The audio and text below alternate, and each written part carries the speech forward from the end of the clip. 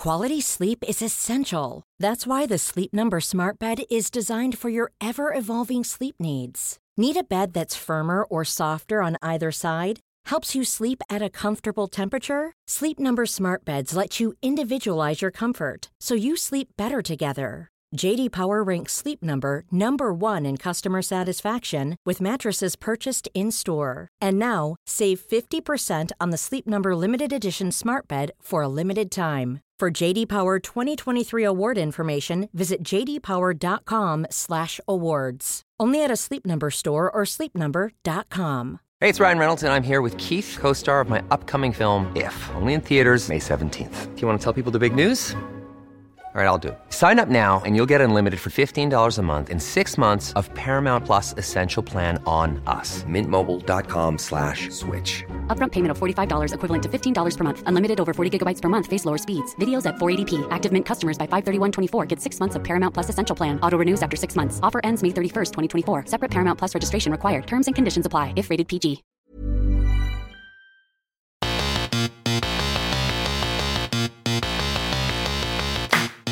Good afternoon, good evening, good morning, wherever you are in the world. I am Russell Tovey. And I'm Robert Diamond. And this is Talk Art. Welcome to Talk Art. How are you, Rob?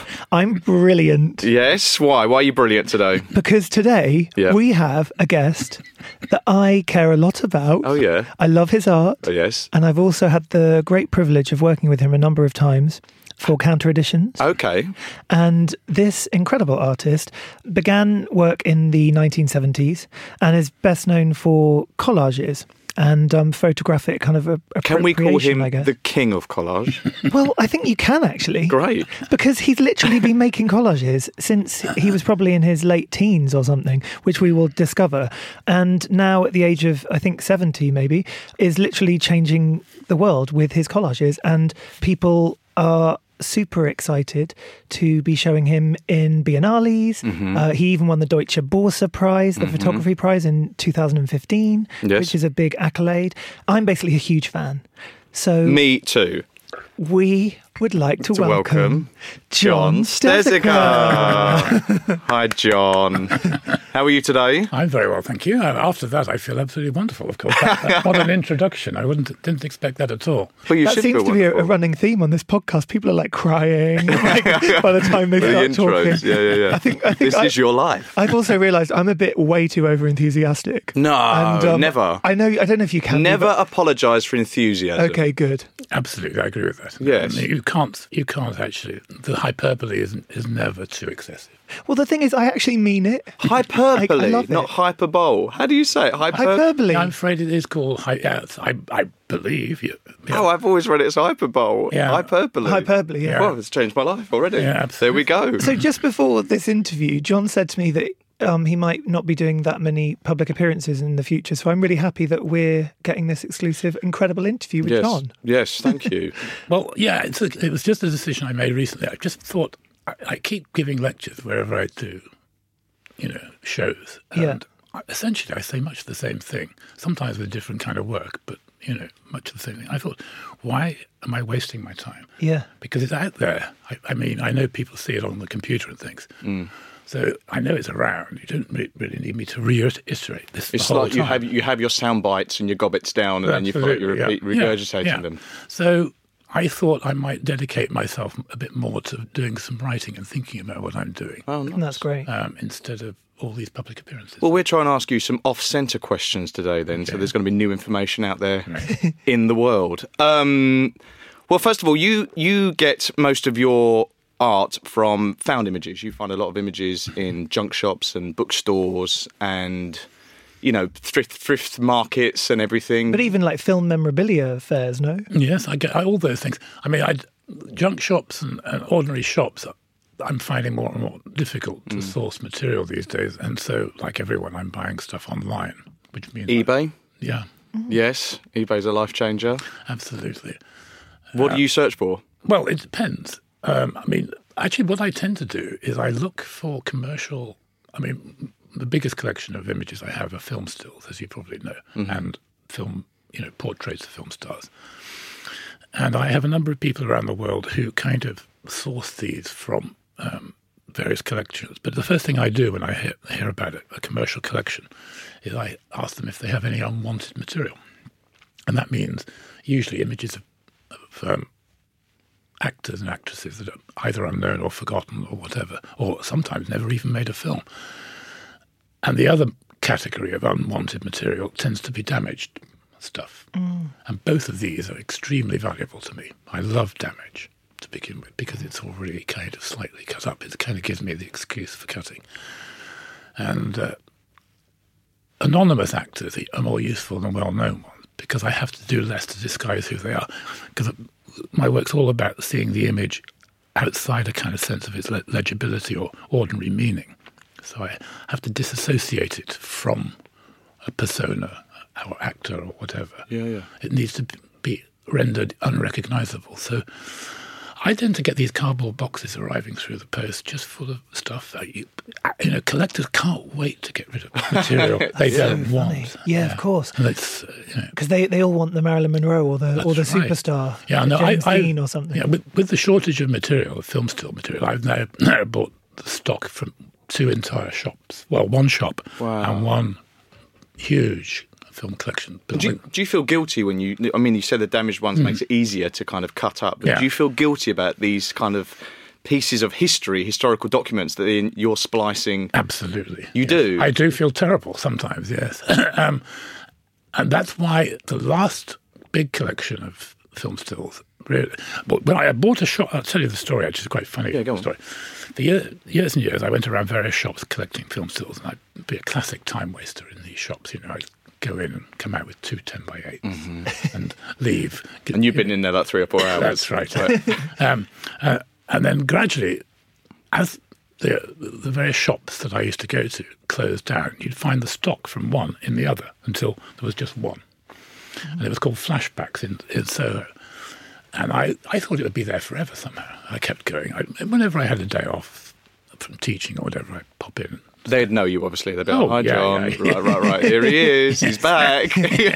Yes. The tinkle of the bell as I go in, all that sort of thing. Anyway, one day I went there.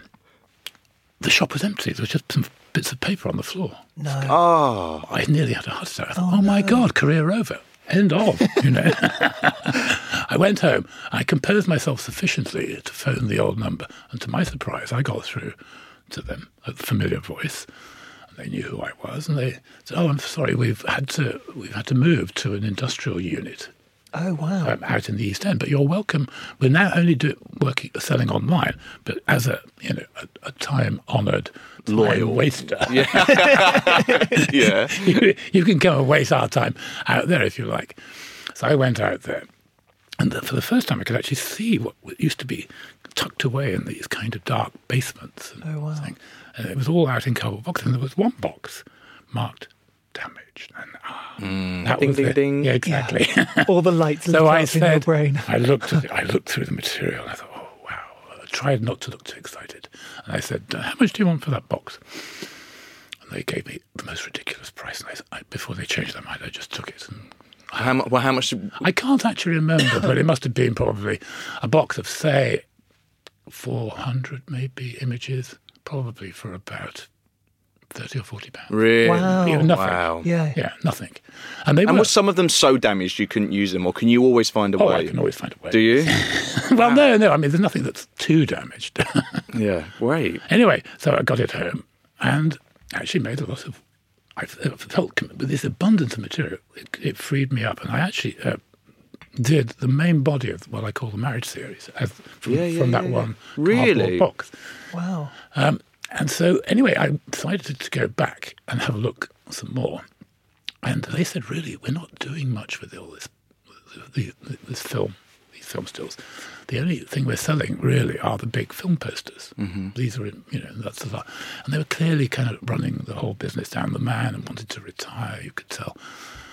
And so I just made some money out of some of my collages. And actually, some of the ones that I'd sourced there. And so I bought the entire shop's worth of... No, that's so cool. And I thought, brilliant. I even said to my assistant that we'd have a little bell on the door so that I can just pretend I'm going into the shopping. Oh. And we kept it exactly as it was, the same filing system, everything, on the wall of my studio down in the basement. I was going to say, because I've been to your studio a few times. We live very close to each other, actually. And that's one your of the studio's things, in your house, is it? Yeah. Yeah, and that's one of the things that I love so much about it, is that you get this real sense of you kind of making these collages on a table or in the house almost. There's something so directly, with your hand, and it's so personal. But I love the way that you've got so many like files and drawers and it's like where everything is as well. It's like I don't. No, really? You don't have an encyclopedic. Well, anyway, when I've been there, you've always found things that we're trying to. Yeah. But maybe you've already got That's them pieces. ready. That's pieces. Pieces. Yeah. Okay. Although I can find pieces.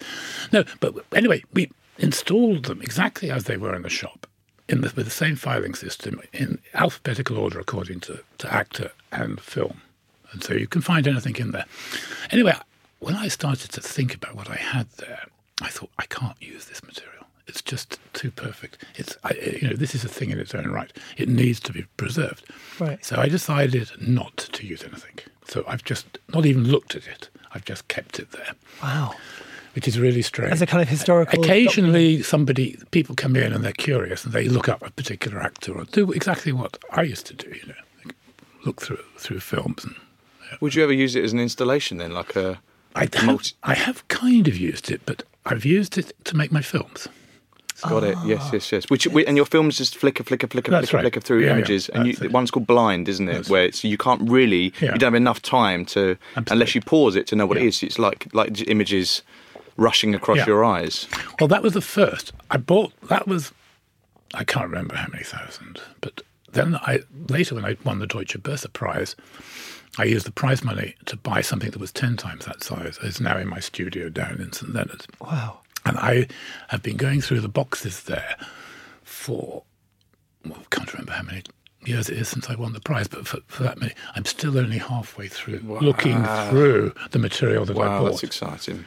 But the beauty of this one is that everything in it is in triplicate at least.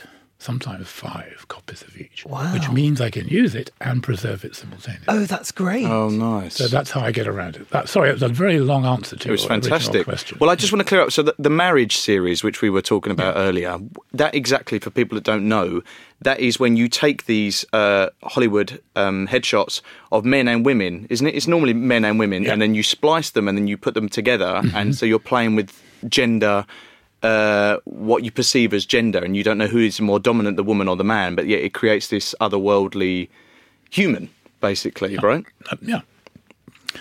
It's you've got it right. For me, it's the creation of personae, really. I mean, persona means mask, I know, but of people. And my feeling is that the criterion that seems to make them work for me is when I feel a sense of love or tenderness towards them and empathy with them. And you don't feel that with the originals, these screen shots. You must have them of yourself, presumably. I don't keep them around, but my agent has. And I think my mum's got lots, Well, whatever. But it's probably they're probably quite bland images.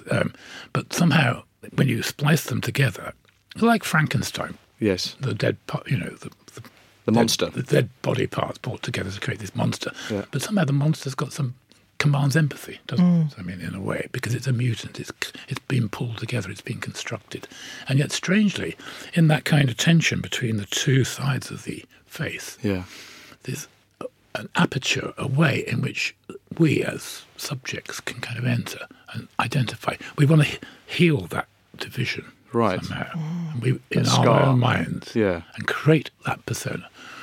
And we don't get that from the originals at all. But you always feel empathy for them. And is it because these guys never really quite made it? So there's quite a tragic sadness about these wannabe performers. I read that they're called virgins.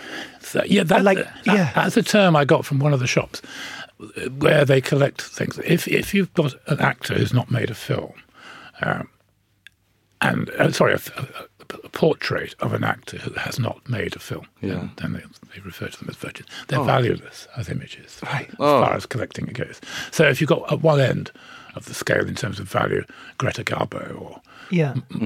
Marilyn Monroe, the other is the virgins, yes. And you like to collect virgins, John? I do. Lovely. That's amazing. How much was the prize, can we ask? What is that? Is that a publicly known... Do you know, I don't think I can remember. I think it was about 30,000. Well, that's quite nice. But tax-free.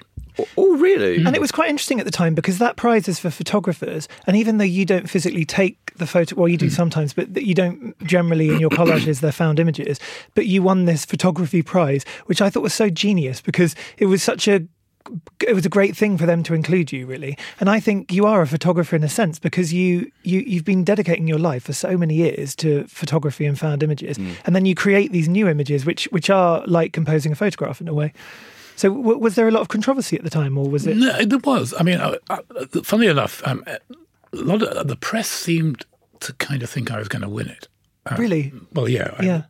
You polled pretty high there. Yeah, I did. I think there were odds being best betting odds. Right. Oh, well, next time let us know. So I was getting more and more terrified. I didn't want to win it, to be honest. But mainly because I have this fear of acceptance speeches. Oh, fair enough, yeah. I can't bear speeches. But what was your speech like? It was okay, but it was well rehearsed. Oh, right. I think By the that's time quite it came up, I knew I was going to get it. But there was one critic, and I really like this guy, who said that I shouldn't get it because it really should be reserved for photographers. And I totally agreed with him. It should have been reserved. But I couldn't choose. I did say to the press at the time, not my fault, because it's not as though I put myself up for this prize. Yes. The prize is actually for my show at the Whitechapel. So yes. The Whitechapel gets some benefit from it as well. So I couldn't turn it down as a result. But of course, the money was very handy too. Yeah, it's great. Of course, you've got your new film machine. For your, yes. And so the postcards is another... Vintage postcards is a huge element of your work. And where do you find your postcards work? Is it the same sort of... It used to be the junk shops. More like these days, I go to a hotel in the centre of London where they have a regular postcard fair. Oh, wow. Oh, right. But then I have got favourite shops. There's a shop in St Leonard's I've discovered. Actually, I thought I couldn't find anything in London any longer. And when I moved my studio down to St Leonard's and Hastings, I discovered there are an abundance of just the sort of shops. Well, even film stills. You can buy anything down there. That's great. Every shop seems to be a second-hand shop. And one of my favourites is Robert Rummage in the old town in Hastings. Oh, that's going to get rampage now. You're going to lose everything. Yeah. And he has the most amazing collection of postcards at very reasonable price. And what do you look for in the postcards? Because a lot of them are caves and like train tracks and open spaces that create this... When they're placed on top of these characters' faces, you feel like you're seeing the interior workings of these people. Yeah, they are. You've nailed it. I am looking in general for what you might call physical metaphors for interiority, caves. Bachelard, the philosopher, in his Poetics of Space, described certain spaces as being particularly resonant for reverie, dreaming. And he described them as partially enclosed spaces like caves or forests. You're in the open but also enclosed simultaneously. And it's those kind of spaces that I find that I'm attracted to, really. Valleys, creeks, waterfalls, fissures, caves, forests, ruins as well. That's another one. Yeah. And this series you're talking about is called Masks. And that was the first series I ever saw of your work in the kind of maybe about 2004 or something. Yeah. And same with Russell. We were talking about it earlier, actually. And I think that series just, I'd never seen anything like it. And it was just this profound impact you have from such flat imagery that then becomes so deep, in perspective and well, you project so much onto these works that you feel like these people, you're seeing inside their souls in a kind of way. Yeah, you like that? Kind of. That slightly worries me too. Why? Why does that worry you? Well, I suppose it's kind of a literal. Yeah, maybe you're right. I don't know. I'm not sure. You see, I'm not sure what I'm doing with these things a lot of the time. I found a lot of what I do is to do with hiding things. And I think when you hide something, there is something intriguing about what's been hidden. You want to see behind it. You want to know what's hidden. You should celebrate yourself every day, but some days you should celebrate with jewelry. Whether you want to commemorate an unforgettable moment or just bring some added sparkle to your collection, Blue Nile can offer you expert guidance and a wide assortment of jewelry of the highest quality at the best price. Go to BlueNile.com today and experience the ease and convenience of shopping Blue Nile, the original online jeweler since 1999. That's BlueNile.com. BlueNile.com. Hey, it's Ryan Reynolds, and I'm here with Keith, co-star of my upcoming film, If, only in theaters May 17th. Do you want to tell people the big news? All right, I'll do it. Sign up now and you'll get unlimited for $15 a month and 6 months of Paramount Plus Essential Plan on us. MintMobile.com/switch. Upfront payment of $45 equivalent to $15 per month. Unlimited over 40 gigabytes per month. Face lower speeds. Videos at 480p. Active Mint customers by 531.24 get 6 months of Paramount Plus Essential Plan. Auto renews after 6 months. Offer ends May 31st, 2024. Separate Paramount Plus registration required. Terms and conditions apply if rated PG. And if you think about it, the earliest art that we know of, Paleolithic cave painting, there is a representation of masks in it. There's a masked figure in Lascaux. So we know that masks pre-exist, and it's pretty obvious they should probably the most ancient form of art is to put a mask on. And the function of a mask is to hide the person. So actors, in the days before you were an actor, many thousands of years ago, had to wear a mask because they were becoming gods in that process. By putting on the mask, like the back eye. They ceased to be themselves, the regular person that everyone knows. Yes, who you are. Yes, but with the mask on, that frees them to become something else. Got it. Wow. And that's why I think Greek drama started with the mask drama, because it came out of that tradition. And it's the most ancient. So there is a point at which painting and drama and music and poetry and was all one thing, and it was based on a very, very simple thing: hiding. To hide yourself as an individual, to become a god. Right, so the postcard itself is a mask. Yeah. That is like placing a mask Absolutely. over your face and then disguising yourself. And then you become this character. Absolutely. That's Lovely. so cool. Thank you very much for that. That's nice. And so surrealism plays a massive part in your art. Yes. In a way, it does. I mean, I was part of that generation of artists who kind of discovered what was called appropriation. It's not a term I like, appropriation, because it implies a sort of mastery over the material, whereas I feel more submissive towards it. But I felt a lot of my American colleagues, Richard Prince and Cindy Shin and those people, I think they were relating what they were doing to a kind of tradition of pop and so on. Whereas as a European, I felt closer proximity to surrealism, but it was a very taboo thing at that time. I mean, in the 70s, 80s, early 80s, surrealism was the stuff of cigarette advertising. It was Right. Saatchi and Saatchi on Right. billboards, and it had a kind of Post Dali. Yeah, and Dali was probably the most debased of all. Yeah. It was a very difficult thing to be interested in surrealism at that point. And actually, it was really one of the reasons I felt I needed to drop out completely, because no one could take anybody seriously who was interested in surrealism at that point. But I wouldn't say that surrealism has been an enduring interest. It certainly sparked off my original collages when I was a student. And later it was an inspiration, Magritte in particular. Yes.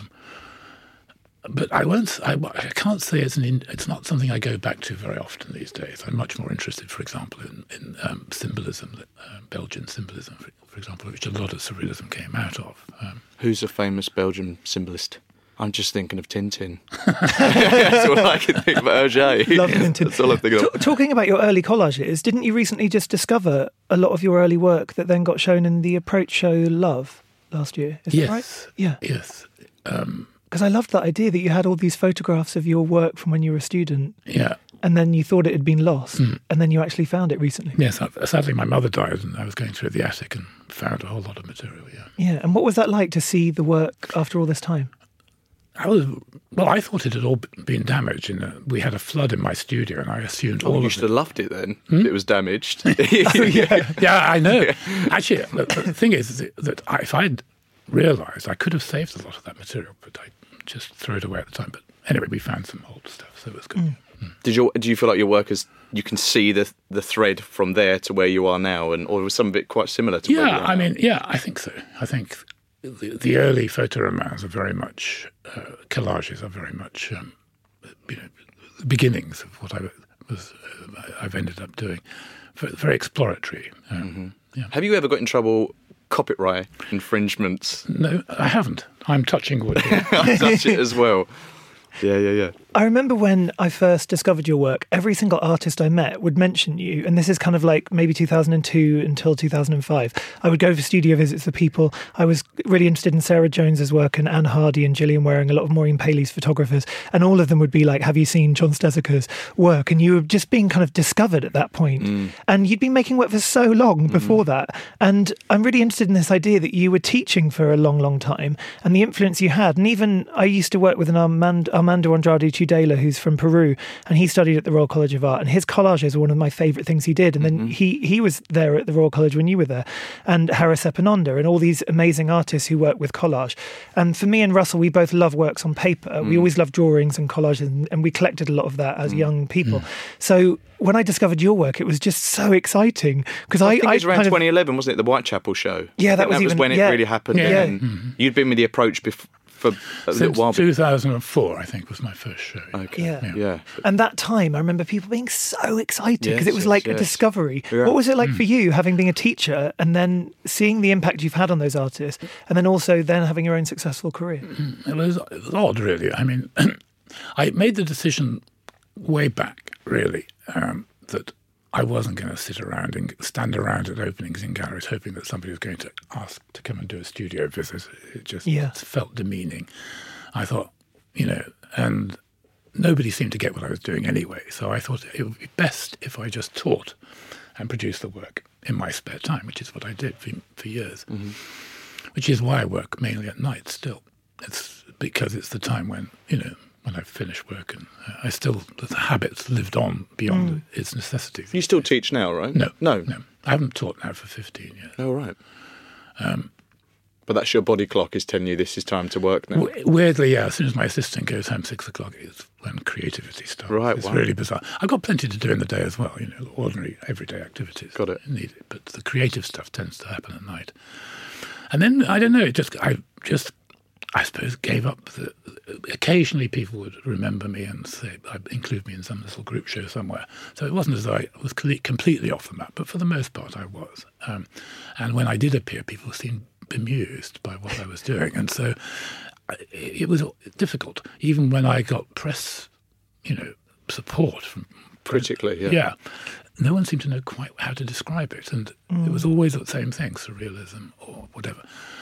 But anyway, it was usually a put-down surrealist was the kind of way of being put down. And then, I don't know, I don't know what it was, and it's really bizarre. I'm still musing on what happened in that moment at the beginning of the millennium. One part of me says that's when I became a father, and that somehow my son brought me good luck. But wow! Oh, but also, nice. Another part of me also said that was actually the worst time for me because I was the main carer for a while, and I couldn't really do my work. I was having to teach and look after my son. And that gap created a sort of tension of sort. I don't know. It made me reevaluate. I did think for a moment, maybe I should give up altogether. But weirdly, the very moment that I thought of giving up was when the telephone started ringing. And, it's amazing. And I thought, what's going on here? Recently, somebody said to me, well, your work is completely anti-digital, and yet it seems to emerge with digital culture. Exactly. And that's an interesting thought. It is, yeah. And I do think it has a lot to do with timing and the fact that society and everyone's way of looking at things was ready to accept it somehow. It's interesting. Yeah, because I'm completely phobic about... Well, actually, I have finally got myself an iPad and an iPhone and all the rest of it. Unfortunately, I'm feeling really bad about it. I did resist for nearly over 10 years having any contact with that. You didn't have an email? You didn't... Well, I do, but my assistant would deal with it. Got it. Yeah. So I didn't touch the machine myself. Got it. Yeah. But it was hypocritical. I began to realise, I was using eBay, I was using... It had a profound impact on my work, digital culture.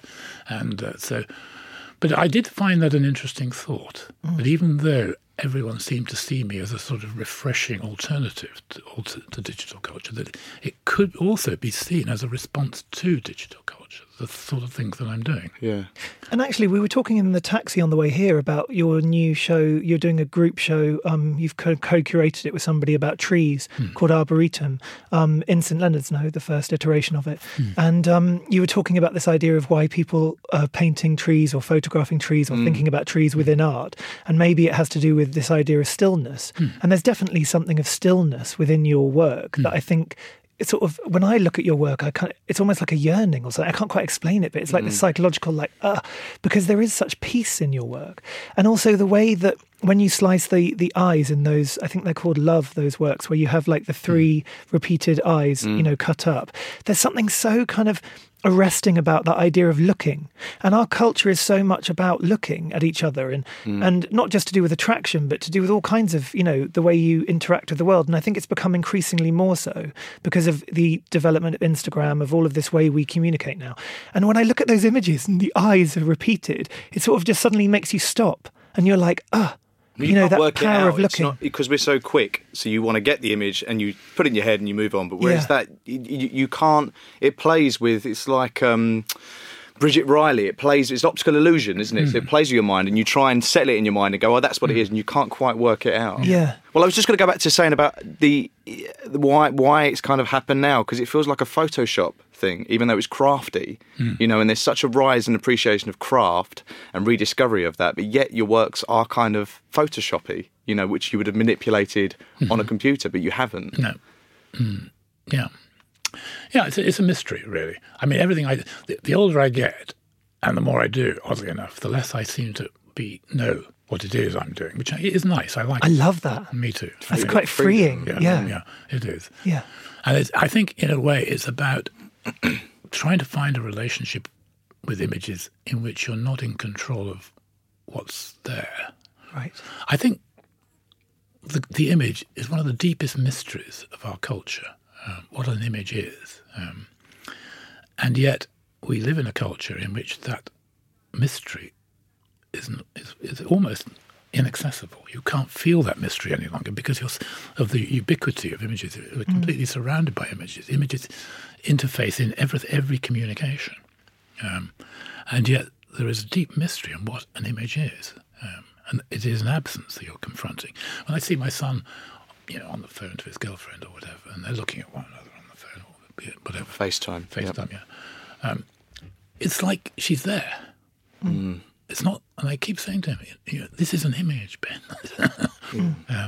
You have to remember this is an image. And of course we don't. We've forgotten that this is an image. Yeah. My work, I think, is an attempt to try and hold on to that strange mystery of what an image is.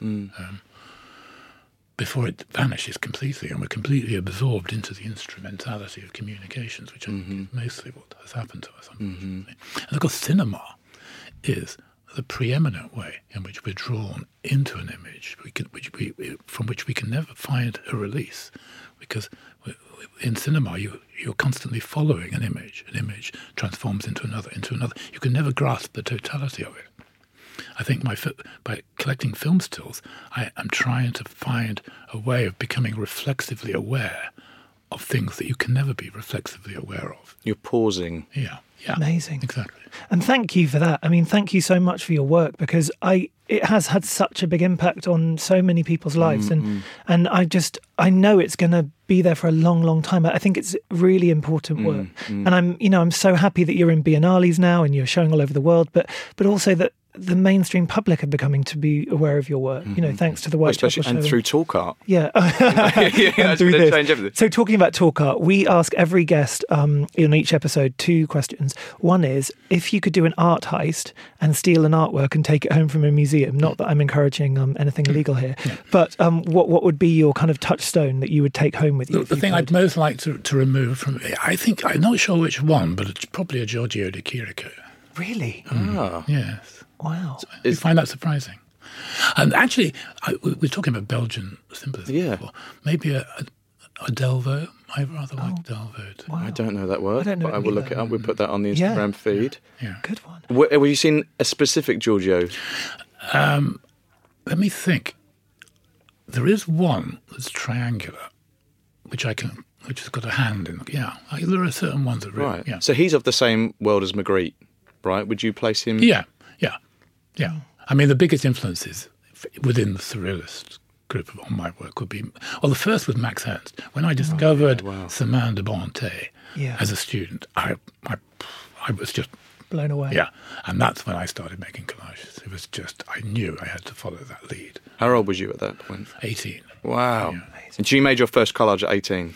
I was actually, it's not quite the story. Oddly enough, I was making them before I did that, but that gave me the kind of impetus. License to be like, this is free, I was already cutting up my mother's shopping catalogue and doing paintings from these. But she was furious about that. No, they were the old ones. Oh, okay, good. It didn't just arrive with the post. You're like, slice. Thank you. And actually, I did want to mention that really quickly as a side, but I loved your canvas works. I remember going to a studio somewhere in East London to visit Jessie Flood Paddock, who's a sculptor, and she shared a kind of building that you had paintings in. That's right. And there were these screen prints on canvas, which was so unexpected because I didn't even know you made that kind of work. But they were from the 70s, I think. Some of them were, yeah. Yeah, they were amazing. I love those pieces. Yeah. I think Jake showed them as well a few times. Jake at the Approach. At the Approach Gallery, yeah. And then our other question we ask everybody is, what is your favourite colour? Which I'm quite interested to ask you. Well, I was asked that recently by Interview magazine. Oh, really? Yeah. And I knew instantly what the answer would be. It would be a kind of midnight blue. A midnight blue, wow. Because of the stars and the sky? Yeah, I just love that colour. I tend to wear it, you'll notice. Yeah. I've worn that uniform for years. I think when I was young, my mother told me that I wanted to be either a policeman or a sailor. I think the reason was that both of them wore blue. That's so funny. So you're attracted to the colour, yeah. To the colour. And actually, some of my favourite things you've done are often where you've got the astronomy lithographs or like Milky Way in the background. And actually, we did those prints together, That's Father right. Sky and Mother Night, which is just about to come out with Counter Editions. But I love the way that you cut out the face of like the Western cowboy or whatever, and then you put in the clouds, or you put in the astronomy kind of journals. Yeah. It's so beautiful. Yeah.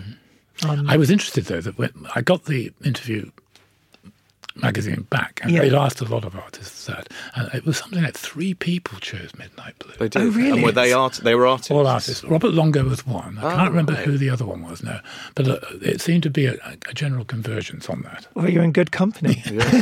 Well, look, John, thank you so much. Well, before we for coming go, on. I've got something for you. I've got a present for you. Oh my God! Now, this is something that means a lot to me. Oh. This is Bethesda Fountain in New York. Wow. And that's this postcard's from 1908, and I've had it around my apartment. And Bethesda Fountain is my touchstone, one of my most favourite places in the world I go to. And I did a play called Angels in America a couple of years ago at the National Theatre, and the show itself was a huge influence and touchstone for me as an actor.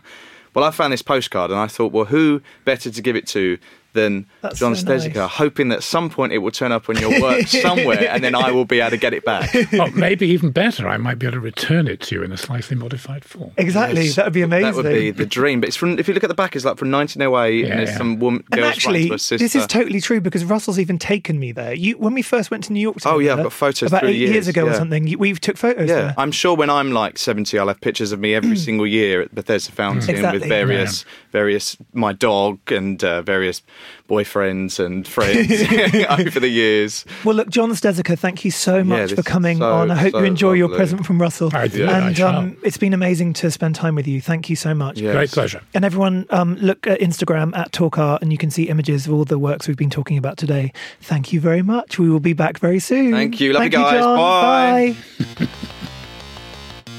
You've been listening to Talk Art with Robert Diament and Russell Tovey. Follow us on Instagram at Talk Art, where you can view images of all artworks discussed in this episode. Recorded at Spiritland London by Anthony Shaw and edited by Gareth Isles. Subscribe to Talk Art on iTunes and Spotify. Give us a rating and write us a comment. Thanks for listening.